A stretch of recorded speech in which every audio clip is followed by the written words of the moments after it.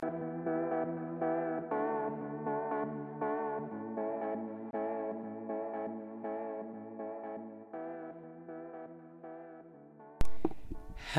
everyone and welcome back to another episode of the Two Foot Tackle podcast.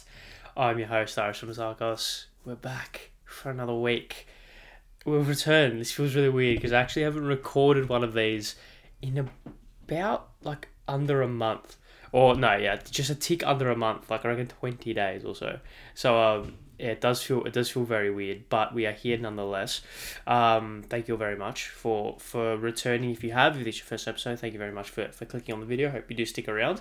But yeah, hope everyone is well. It's been a really weird couple of weeks with me not recording. My Mondays have been really free, which is bizarre because that's the first time in about 2 years where I haven't had to do anything on Mondays, barring obviously the off-season. But that was good. Good break, enjoyed it, reset, refresh, and we return.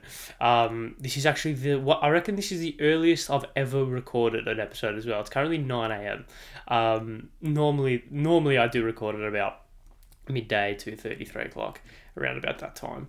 But I'm actually going to the tennis, obviously. Living in Melbourne, Australian Open is on, so I'll be going to the tennis. Hence why it's an early record, so that I can enjoy the tennis and not have to rush home and record later tonight. I can just sit and enjoy it. So yes, if there was no preview of this episode on the socials, that's probably why I was not able to edit it in time, unfortunately. But everything else should go out as planned apart from that, which is all good. Yeah, a lot of football has happened. I think this is going to be a little bit of a reset pod in a sense where I just speak about a bunch of shit that happened and not necessarily delve deep into a couple of things. Obviously, the Asian Cup has happened, or is happening, I should say, and Australia have played their first game, so we're going to speak about that in depth as well, no doubt, and just give another Asian Cup kind of wrap up. Unite round happened in the A-League, so we'll speak about that. I want to speak on a certain player returning and just fucking up shit for the whole league, which is going to be good. And then I just want to do a wrap-up of just generally what's happened over the last couple of weeks, because I haven't really been here. So yes, where do we start? Before we start, make sure you're subscribed to the Two Foot Tackle podcast. Make sure you subscribe, share it, notification bell, all the good stuff, and of course on all the socials as well. Two Foot Tackle podcast on TikTok, Instagram, and Twitter, and obviously link in the bio of Twitter and Instagram for your Two Foot Tackle podcasting needs, and all the audio platforms as well. So Spotify, Apple Podcast, Google Podcast, and Spotify and Anchor. Yeah, they are the audio platforms. Yeah, give 5-star rating, follow, subscribe, whatever it is on the relevant audio platforms. Give me that would be more than appreciated. So yeah, let's just kick things off. Where do we start? Do we start Australia Cup, or do we start Asian Cup and speak about Australia? Do I really want to start kicking off speaking about the Socceroos and how they performed? Because we could be here for a while. As the camera's not focusing today, that's not very good, is it? Come on, there we go.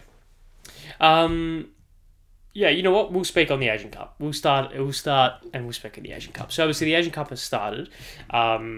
I'll actually give a quick rundown of the groups just for the ill-informed. And I'll give a quick rundown of the groups and my predictions, etc. So Group A is Qatar, China, Tajikistan, Lebanon. Group B, Australia, Syria, Uzbekistan, India. Group C, Iran, UAE, Hong Kong, Palestine. Group D, Japan, Indonesia, Iraq, Vietnam. Group E, Bahrain, Jordan, Malaysia, South Korea. And Group F, Kyrgyzstan, Oman, Saudi Arabia, and Thailand. If I was to give a prediction of who I think will get it out of all those groups, I think Qatar and China from Group A. Group B should be Australia and I think Uzbekistan, Group C should be Iran and the UAE. Group D should be Japan and I think Iraq will get out of the group. Group E will be South Korea and Jordan. And Group F will be Saudi Arabia and Oman. I tend to lean more towards the Middle Eastern countries instead of the more East Asian countries. I just think they're better suited to the conditions, and I just think they're better overall. I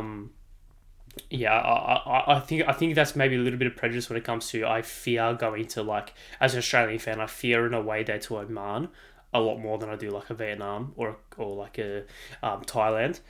I just the Oman and Iraq's and Jordan, and like these countries are really hard to go to, especially as an Australian. So maybe that's kind of the lens I'm looking at it from. But anyway, that's the predictions. And I think Japan win the whole thing comfortably, by the way. Although they did just scrape past Vietnam. They won 4-2, but they were losing twice in that game, I think, which is pretty interesting. So yeah, anyways, let's speak on Australia. So Australia played and beat India on Saturday night, 2-0 win. The lineup was interesting. Obviously, it was Matt Ryan in goal, returning from his facial fracture, which is good. Gethin Jones at right back, who was interesting. Suter, Rouse, Baich make up the back four. Bacchus and Irvine sitting just behind Connor Metcalf, who was the more advanced midfielder of the three, I would say. On a whole, Boyle and Goodwin either side of Mitchell Duke. And obviously the substitutions made were Sam Silvera, Riley McGree, Yordi Boss, Bruno Fortaroli and Aidan O'Neill. It was a 2-0 win. Jackson Irvine in the 50th minute, and then the 75th minute, Yordi Boss with his first touch of the game. Now, where do we start? Oh boy. This country and this team is really interesting to watch because post World Cup, and this is kind of be speaking like contextually and holistically, I think post World Cup, everyone was on their high horse about Arnie and about this team, and rightfully so. I mean, they put in 3 hell of performances against Tunisia, Denmark, and Argentina. They really dug in and gave it some of the best performances I've seen from a Socceroos team, right? However, and we can't discredit them, and you could look at the time, and you can go back and watch the podcast that I'd made post those games. I was not discrediting them in the absolute slightest. I was riding the wave like no one else. However, there comes a time now where you need to look back and think about it contextually. Tunisia, we were better than Tunisia on the day, right? And I think we outplayed them for the majority of the game, so that game was fine. Denmark and Argentina, we sat back, we're compact and tried to hit them both on the counter, and it worked. It's great. And when you verse teams that are better than you, I feel like we're a team that when we verse teams that are better than us, we are good. We are good enough, right, to get a result because we have this ability to sit back, be really compact. We've got a really workmanlike midfield. Like that midfield that we played against India would be, I mean, I'm kind of jumping ahead of what I wanted to speak about it and in the order I wanted to speak about it, but that midfield that we played against India would be very, very good against an Argentina or a Denmark or a Uruguay or a like Portugal or a team like that, right? That have a lot of attacking talent because it's very workmanlike, but also technically capable enough to play ourselves out of danger and to play on the counter. They're not just 3 like dogs in the midfield. Like Bacchus can play a bit, Irvine can play a bit, Metcalf can play a bit, but they're also really workmanlike. But that's besides the point. Well, that's jumping ahead. So the way that we set up against India and the team that we played against India, in my opinion, was very much suited to versing an opposition that is a lot better than us. Like 3 out of the 4 teams were in the World Cup. And that's why it worked. That's why you see like the back 4 barring Jones all started the World Cup, Ryan started the World Cup, Bacchus played some minutes in the World Cup, Irvine played basically all the minutes at the World Cup, Goodwin played and Duke played. Boyle I think would have played if he hadn't got injured, but he's very similar player to Malik in that respect. So you can kind of say that archetype of player and that kind of prototype played in the World Cup as well. I just think we are currently unable and incapable of playing a style of football that dominates teams. Like we dominated India, but it's really hard to not dominate India as Australia. We weren't doing anything with the ball though. We were not doing anything with the ball. It was centre back to centre back to channel to centre back to centre back to long ball to Duke, centre back to Hollywood pass by someone who we got cut off. And there was corner after corner after corner after corner, first man after first man after first man after first man. Like there was no breakthrough. Like there was no clear way of this team, or that we could see anyway, that was very much, okay, we're going to pick up the ball here, we're going to play it out to the left, and then we're going to get some underlapping runs, or we're going to get some overlapping runs, we're going to cut inside. There was no clear way of breaking down this defence. And India they were fine. They played well. For what they are, India played well. For a very, very, very average footballing nation, they played well. They were sturdy in defence. They did what they had to do. They offered some things on the counter, but you can't really expect a lot more from them, right? But we were still unable at breaking them down. And does it come down to tactics, team selection, mentality? I've got my theories. I don't think you can question the mentality of this group. I don't think you can question the mentality of this group. I think every person that plays, every person that goes to camp, every person that plays has tip-top mentality. I think that was clear to see in the World Cup. So I'm not going to sit here and say that the players don't want it. I'm going to sit here and say that they're being set up to fail by the coach, in my opinion, both tactically and team selection-wise. It's baffling that Alex Robertson didn't go, and the fact that he's done his hamstring and won't play for the rest of the season, I don't think, is heartbreaking, right? Because he's a world class talent. Like it's not inflammatory for me to say that he's a world class talent. Like he will be in the Man City team in the very, very near future, right? Just look at Portsmouth fans' reaction to his injury and to what he's done this season. I think that says a lot. And Portsmouth are a top of League One, right? So they're a championship level team. The fact that he didn't go is just bizarre to me. The fact that, I mean, it's very unfortunate that Hrustic is in the position that he's in with injuries and being horrendously out of form, but I feel like we could have done with him. Obviously, Moyes retired, so we have to develop a way to change around him. But there's just this distinct lack of creativity in that team. And I'm not going to sit here and speak about and individualise players because those players have strengths in their own rights. Backus, I think, is a fantastic defensive midfielder, right? Irvine, I am a massive advocate for Jackson Irvine. I think he's exceptional, right? His ability to work all day, his ability to make late runs into the box, he's extremely professional. I really like Jackson Irvine. Conor Metcalfe as well, I think he's in a very, very similar vein. But that midfield together does not work against teams like India. It doesn't work because there is none of them have that X factor. And in the same vein, that front three is good against a team like Argentina or he's good against a team like Denmark, but it is so unbelievably kind of cookie cutter way of set up. Like it's set up in such a cookie cutter way where it's like big man, left-footed left winger, right-footed right winger who are quick and direct. Get the ball to them, they're going to cross the ball in. Like, it's very predictable. Very predictable. And against a team like India, who probably didn't really pay a lot of attention to their attacking exploits, because when they got the ball, they would just go and try and make something happen. So they obviously would have focused a lot more on the defensive aspect of the game.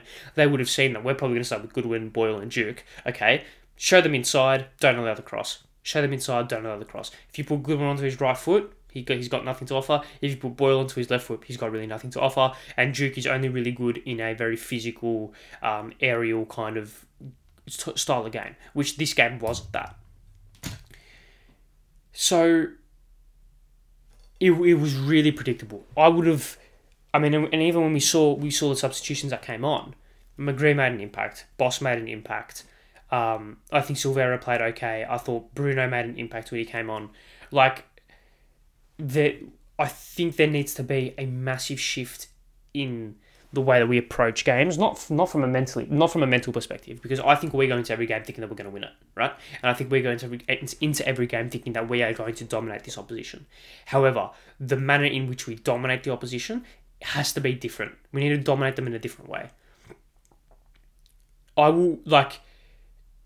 If we play that way that we play against Japan and South Korea, that we played against India, we might nick a result, but it won't be pretty, right? But we could so easily play that way against like the UAE, or even against Uzbekistan, or even against a team like maybe Saudi Arabia a little bit better, but like a Qatar, and we could so easily lose because they are the level of team where they are good enough to handle us defensively, but they've also got enough on the counter-attack to hurt us. So we're going to sit there and approach the game and play the way that we played, but they're going to be able to hit us on the counter. Whereas if we play against like a Japan or a South Korea, we know we're going to sit back, give them the ball, we're going to be the team that sits back. So that's the kind of shift in approach. The way that I would change it, I think McGree has to start. McGree has to start. Like, non-negotiable. The changes that I would make, like, the performance was fine. Objectively speaking, the performance was fine. We won first game of the tournament, get away 2-0 win. We didn't really suffer any scares defensively. No real injuries to note of. It was a completely fine performance. However, things need to change. And the changes that I would make, McGree has to start. Like, absolute non-negotiable, McGree has to start. I think Jordi Boss needs to start in some aspect because he came on and showed a completely different level of X factor than what Aziz was able to show, even though Boss played left wing, and even Goodwin was able to show as a left winger. I think we need to find a way to implement someone like a Silvera or a Yenji or a Bruno, because they're players that offer something different. It offers unpredictability, and it also offers the ability for us to play football. Like, I love Duke, but he isn't a striker that you play when you want to dominate a team in the final third. I love Goodwin, but he isn't a player that you play when you want to dominate a team into the final third.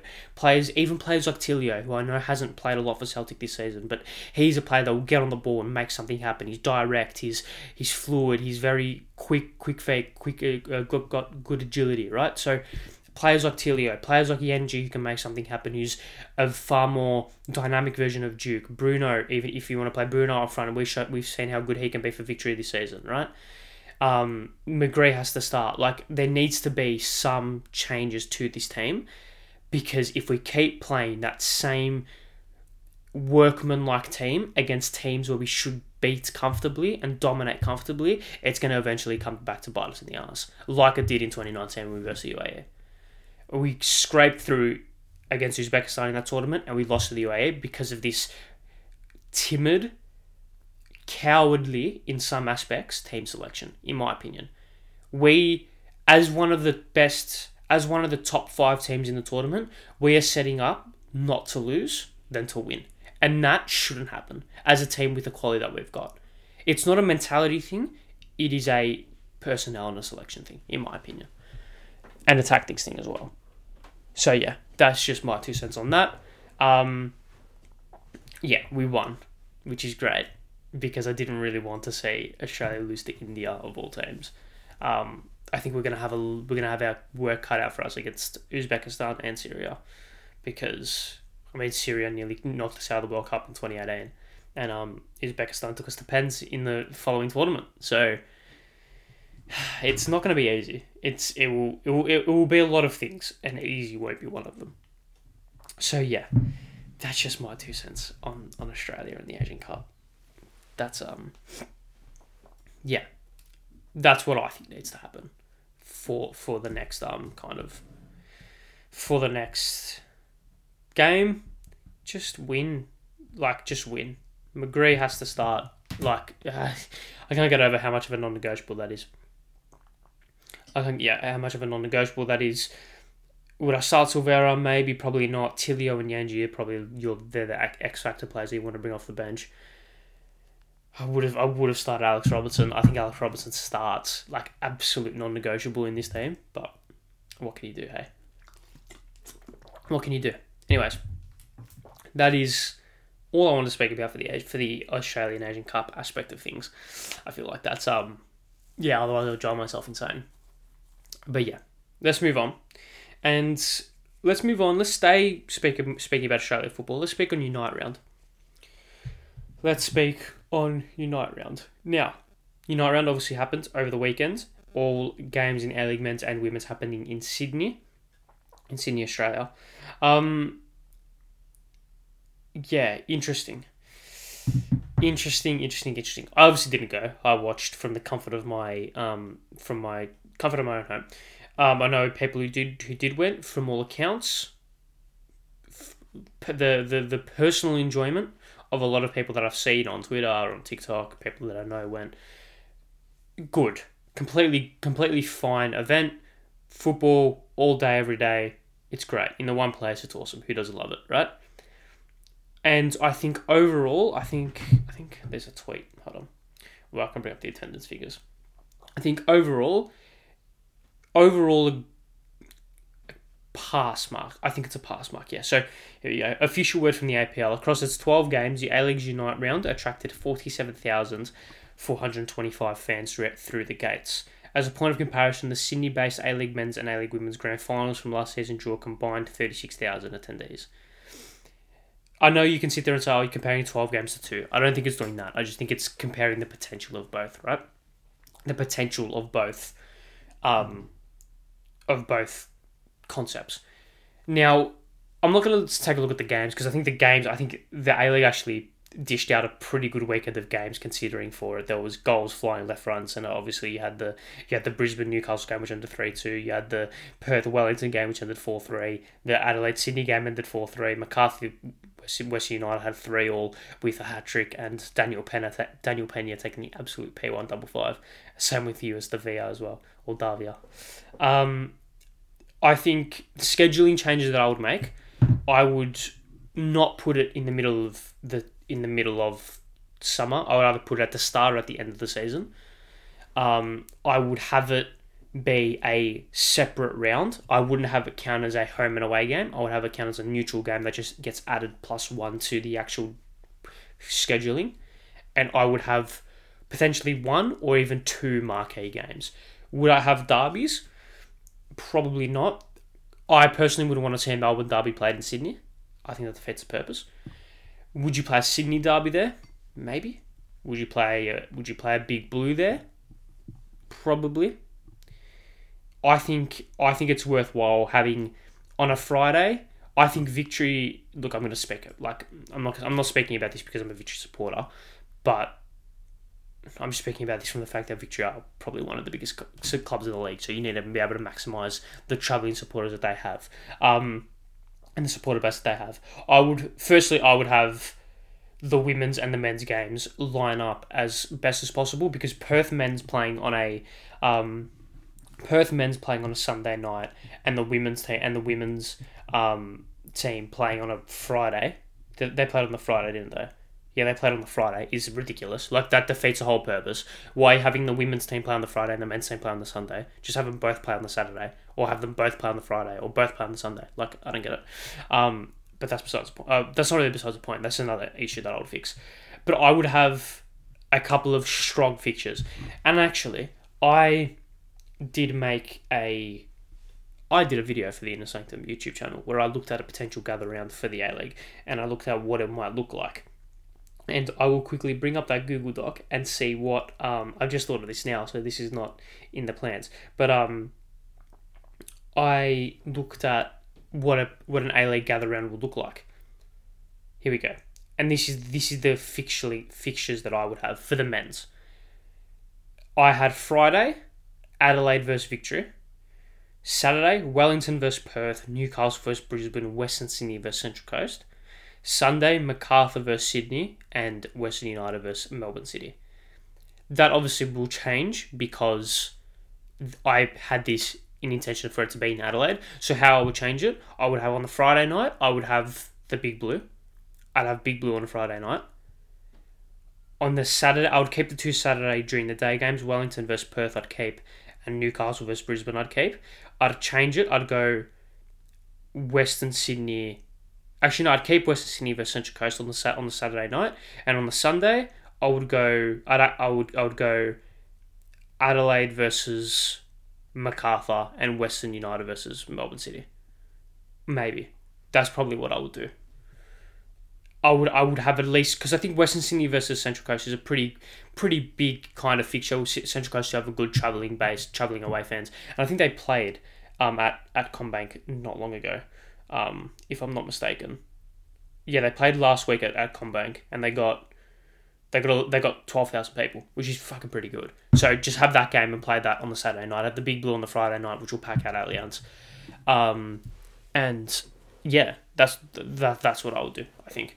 And then you can float your women's fixtures in and amongst there, because I don't think you'd have all the games played at one ground. You might have 2 on the Saturday played, 2 of the men's games on the Saturday played at like Allianz, and then the men's game at CommBank, and then a women's game before, and then yeah.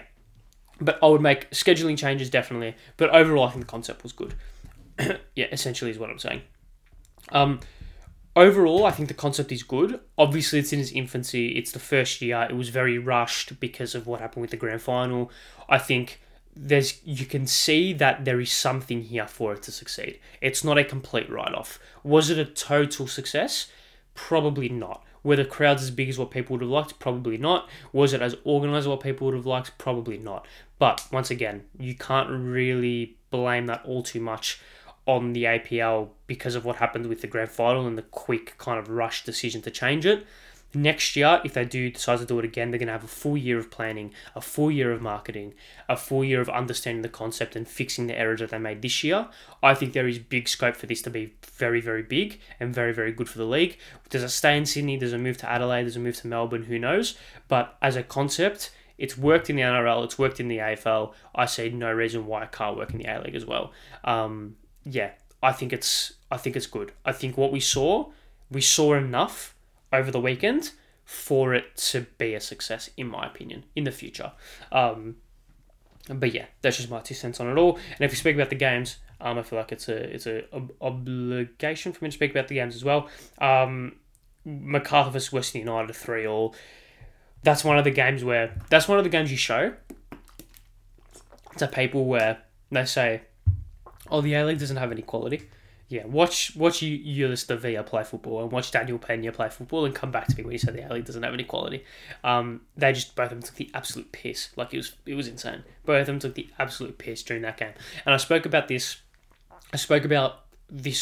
very similar topic week 1 of the A-League when it was Western United versus Melbourne City, and Arslan was taking the piss, and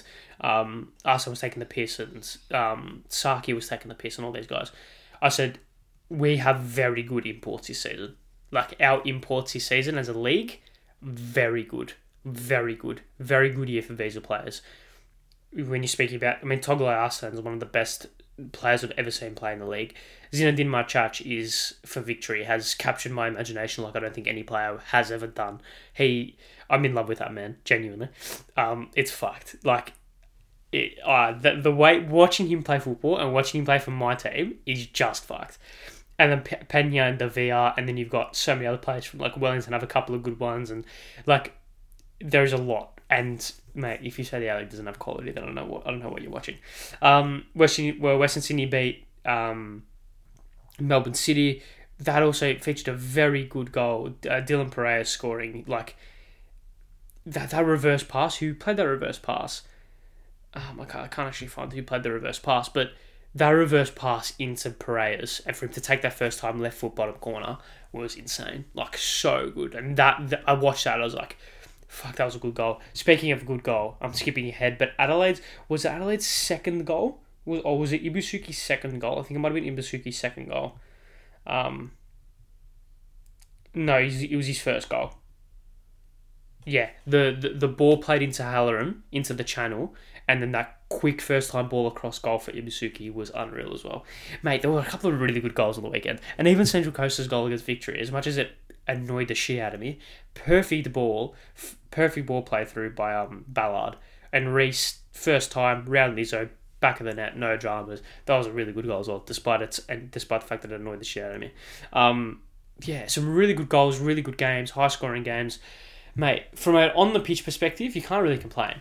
It would be really good if they can, if that can happen a lot more. In terms of like, it would be really good if the A-League can produce that level of football for every Unite round to come. I think that'd be handy. But yeah, you can't complain if you went to the majority of those games. You can't really complain. The worst game on the weekend was probably Central Coast versus Victory. It was really bland. But for those who stayed, because both of the games were at the same ground, weren't they? Yeah, both of the games were at Allianz. If you stayed and watched the Adelaide Sydney game, mate, you got bang for your buck. You watched 9 goals across 2 games of football. Pretty good in my books. Pretty good in my books. And then even on the weekend, Brisbane and Newcastle. I know they were played Brisbane and Newcastle and Perth and Wellington. I know they were played at 2 separate grounds, which is a bit annoying because you want to try out more games at the one ground so more people can go at the same time. But yeah, we can't always have what you want at the end of the day. But yeah, regardless, United round, good, and yeah, can't really complain from that aspect, I don't think. So yes, that is all I wanted to really speak about from United round. Let's speak on some English football now, shall we? And I've just quickly, I've got written down on the run sheet here, Kevin De Bruyne returning to fuck over everyone. He returned from, was it a hamstring injury, or it was a lengthy period on the sideline. His last game was the 12th of August, which was the first game of the season, I think. Yeah, it was, wasn't it? Yeah, it was. Yeah, his first game was the 12th of August. His last game was the 12th of August in the league. And he just returns after about 4 months off on the sidelines, comes on, scores and gets an assist, and takes his team from a 2-1 deficit to a 3-2 lead away from home against Newcastle, who, despite the injury history, are a pretty good team. And teams struggle to beat them. As a Chelsea supporter, I do know that. So, is he like one of the best players we've seen, like ever in the Prem? Like, I'm obviously too young to see the likes of... I'm too young to remember the likes of Ronaldo playing in the Prem, Henry, Bergkamp, Lampard and Gerrard as well to a certain extent. I was probably a little bit too young for them. I didn't really catch them in their prime. The biggest, the best player that I can remember, or the first player I can remember watching and thinking, holy fuck, you are exceptional, was probably Eden Hazard. Maybe that's just my Chelsea bias, the fact that I watched, obviously, more Chelsea games than I do other teams' games. Maybe it's got something to do with that. But I also think players like Mo Salah as well is a player that I've watched sometimes and I've gone, fuck me, bro. Like, how are you that good? Like, there was a period, I think I've spoken about this before in the podcast, but Mo Salah was the best player in the world for about a 4-month period at the back end of 2021. Back into 2021, start of 2022, I think it was. And it was insane. Like, just fucked. And that was probably one of the periods where I was like, oh shit, you're like really good. And that was like, oh, well, I'm watching like generational talent. But is like, what is it recency bias? Is it just because he's come back and has developed and has changed a game by himself and scored and got an assist? There were some of the things that he's done, like the way he strikes balls, left foot, right foot. He's tall, he can dribble, he can fucking shoot, pass, defend, do anything, right? Is it recency bias when it comes to that? Because, like, I think he has to be within the conversation now of top 3 players to ever play in the league. Like, it has to be. It's probably him, Henry, Ronaldo, and then, I don't know, it's probably them 3, right? Is it? Like, of all-time players, like, you've got the likes of Shearer, and, like, in terms of goal scorers, you've got, like, Shearer and, like, Aguero and Rooney. Rooney's probably up there as well, hey? But when it comes to overall well-rounded players, he has to be definitely top 5, probably arguably top 3. Henry would have to be thereabouts. Ronaldo would have to be thereabouts. I mean, he won a Ballon d'Or at United. Salah maybe isn't there when it comes to all-round players. Is Rooney in that conversation? Probably. Rooney's probably in that conversation. Is Gerrard or Lampard or Scholes in that conversation? Probably not. Vieira, Keane, probably not. Like, when you think of iconic Premier League players, does being iconic necessarily mean you're the best? Probably not either. So, I don't know, it's an interesting conversation because he's probably one of, if not the best player that I've ever seen in my lifetime play in the Premier League. And as an opposition supporter, he is one of, I reckon, about 4 players, as a Chelsea supporter, and we've been good for the majority of my lifetime, where I've gone into every single time we've versed this player, I've gone, oh shit, we're in for a big day. Even the likes of Salah, even the likes of Aguero, even the likes of these other exceptional players, I've gone into some games against Liverpool or City or United and gone, you know what, we'll handle this player today. I don't think I've ever sat there and thought we're going to handle Kevin De Bruyne today. Never. Champions League final, FA Cup final, Carabao Cup, Community Shield, Premier League game, whatever. Dead rubber, title on the line, I don't care. There's always this level of fear when it comes to De Bruyne. So, I'll just put the neck out on the line and say I would say that he's probably top 3 players in Premier League history. Probably. I would say I was too young, but from all accounts, Henry was a pretty good footballer. So I'll say Henry, and from what I've seen, and then what is it? Is it Ronaldo? Is it Rooney? Is it Salah? I don't know. I don't think you can put players like Shearer there because despite his goal scoring record, I don't think he was overall the best. Granted, I'm far too young to be having this conversation in fairness, so please rinse me if I'm wrong. And in the same vein, like Gerrard and Lampard were very, very good. They're probably top 10, maybe not top 5. Definitely not top 3 in my opinion. So yeah, it's an interesting conversation because I feel like people either have extreme recency bias or they have extreme nostalgia bias. So if you're on the nostalgia bias avenue, you're thinking, nah, Henry's the best, even players like Bergkamp and Rooney and these players. If you're on the extreme recency bias side of things, you're like, yeah, De Bruyne and Salah are top 5 ever. Like, it's an interesting conversation, but I think you can't deny that he's at least top 3 right now, in my opinion, of all-time Premier League players. Because some of the shit that he does is just freakish. Just absolutely freakish.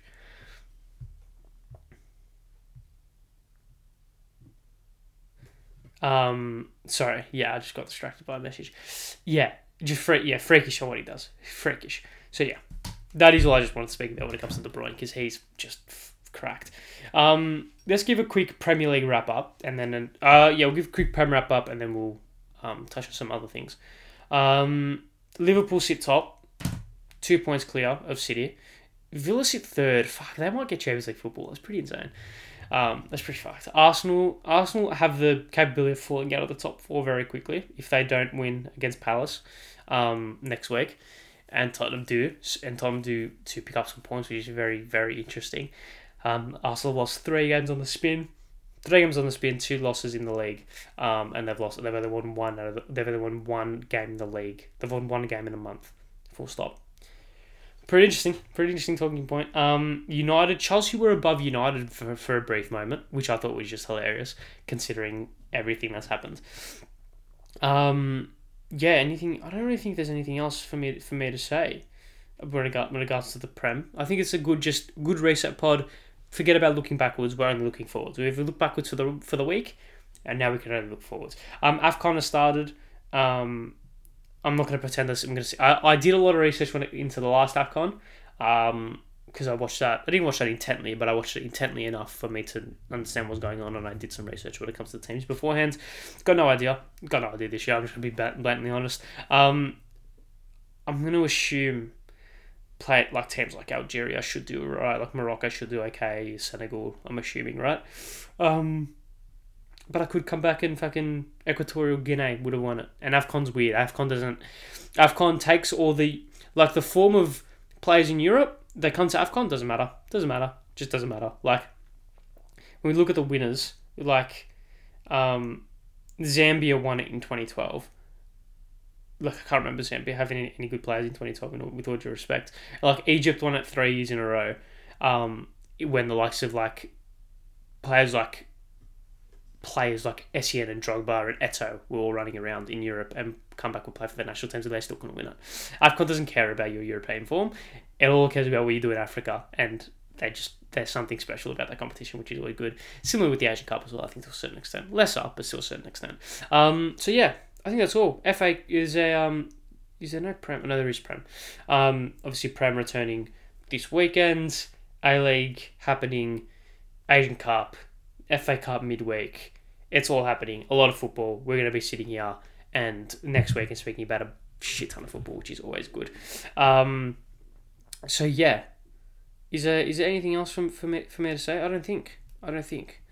Only real three talking points in a sense from this episode, but yeah, I just wanted to speak about those 3 relatively in depth because I feel like it was important to do that. But yes. Thank you all very much for watching. I think that's it. Yeah, thank you all very much for watching another episode of the 2 Foot Attack podcast. I do appreciate everyone sticking around. If it's your first episode, make sure you subscribe. I feel like I've done a pretty good job. Make sure to subscribe, get the podcast a like, follow, rate, 5-star, whatever. Like, notification bell, share it, all the good stuff.